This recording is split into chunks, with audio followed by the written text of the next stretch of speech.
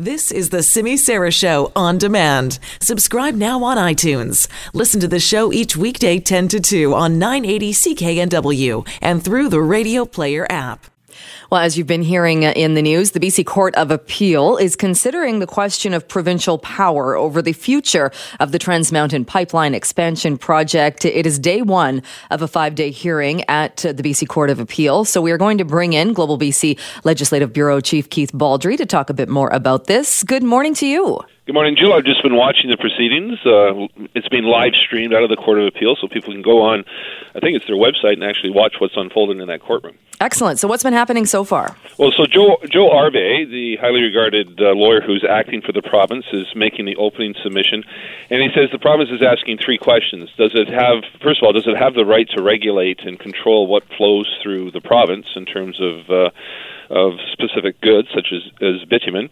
And if it does have that right, does the legislation it's proposing, can that be enacted? And third question is, even if you say yes to the first two, can the feds come in with their own overriding power and legislation to override the province's move? So the three questions are put, and he's basically, the opening argument strikes me as sort of an acknowledgement that the Constitution, as originally set out, with determining provincial powers and federal powers, should be subject to sort of reinterpretation as time goes on to reflect current realities and new realities that weren't really there at the time of Confederation. He refers to the Constitution as a, quote, living tree that must be pruned and altered from time to time, and that's why he's basically arguing maybe back in the 1860s the province didn't have the power to control something like this, but this is, modern day, and therefore the Constitution should be sort of reinterpreted to give the provinces the power to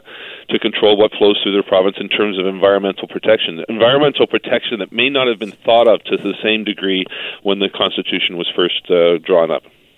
So what about the argument then that is being made on behalf of, or on the positive side of this, positive for people that want the pipeline put through, the argument being that it's met the conditions, that we have this national board, it's met the conditions of the board, though, and those, in fact, do address the concerns?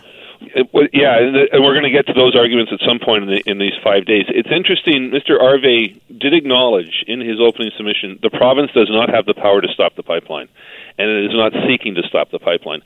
So the question for the province's point of view is turning on what can flow through that pipeline. If it was just a pipeline carrying water, there wouldn't be any argument. But it's arguing that, even if the pipeline meets all the conditions, what flows through that pipeline, because it could have an adverse effect on the environment should it get out of the pipeline into water or streams or rivers and such, that therefore that's where the province should be able to step in and control and have some regulatory powers over what actually flows through the pipeline. So it's a different argument than trying to stop the infrastructure of actually building the pipeline.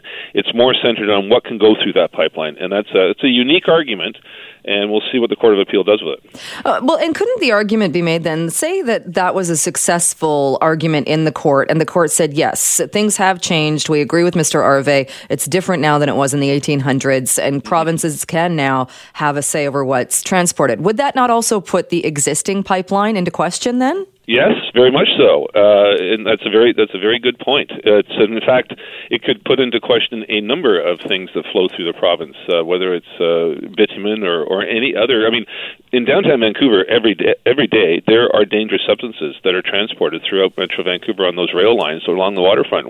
A number of years ago, we recall we had a toxic spill that caused the evacuation of a part of downtown Vancouver. So this could fundamentally alter the laws that determine the shipment of substances through provincial territory, and also this would fundamentally strengthen provincial rights over federal rights. And even if you're on the side of being anti-pipeline, this would give more power to other provinces that may be diametrically opposed to your interests, such as Saskatchewan and potentially with Scott Moe, who's vehemently anti-carbon tax and anti-environmental regulation, and someone like Jason Kennedy, should he get elected in Alberta. If you make the argument that provincial rights should be strengthened at the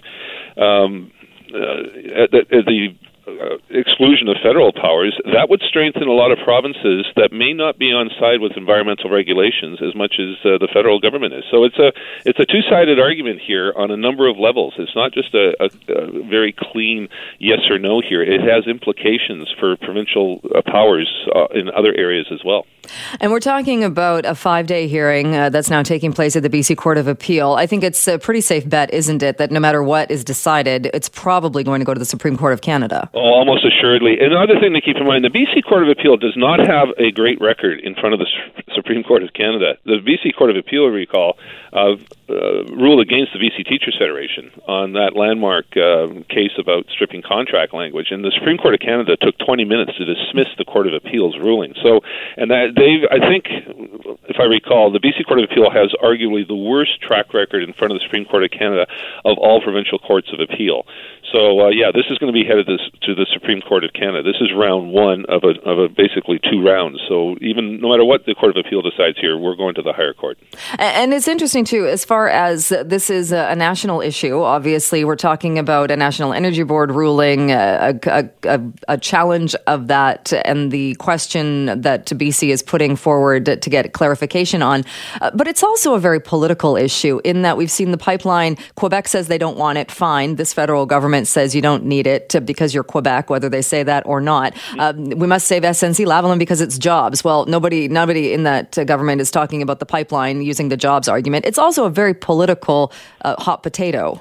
Oh, definitely. And in fact, it's particularly a hot potato for the BC NDP government. The party vowed to use, quote, every tool in our toolbox to block this pipeline. Well, it turns out the only tool they've got, and they realized when they came into office, they had no power to block the pipeline. And they've hit upon this somewhat unique argument that we can block what flows through that pipeline. And that's the only tool they have left. The NDP has to be seen, to appease its own supporters, of doing what it can to block this project. But it's interesting that it's sort of been reduced to a somewhat obscure constitutional argument that nobody even dreamt of back in the election campaign, rather than the proverbial lying down in front of bulldozers and blocking and getting injunctions against the project. So they've condensed their opposition to a rather narrow argument, but nevertheless, they have to be seen as opposing the pipeline for political purposes. But again, and if that's their argument and that's where they're standing, then why aren't they also going to court and trying to block railways and rail cars from bringing this stuff to the coast? Well, my read of Arve's argument that this will extend to railways as well, that it's going to be an argument that, in this case it's a pipeline, but the overarching argument here is that this is an argument that the province can control whatever flows through the province by whatever means, whether it's rail cars, pipelines, or trucks, or anything else for that matter. So this could extend, by my read, to railways as well, and to barges and ferries and trucks. So it's an overall argument about controlling the flow of substances through the province that could detrimentally or adversely affect the environment should they get out of the transport. All right. Well, Keith, we're going to open up the phone lines coming up, but I appreciate you can get back to the live stream of that from the BC Court of Appeal, and thanks so much. Okay. Take care. Keith Baldry is the Global BC Legislative Bureau Chief.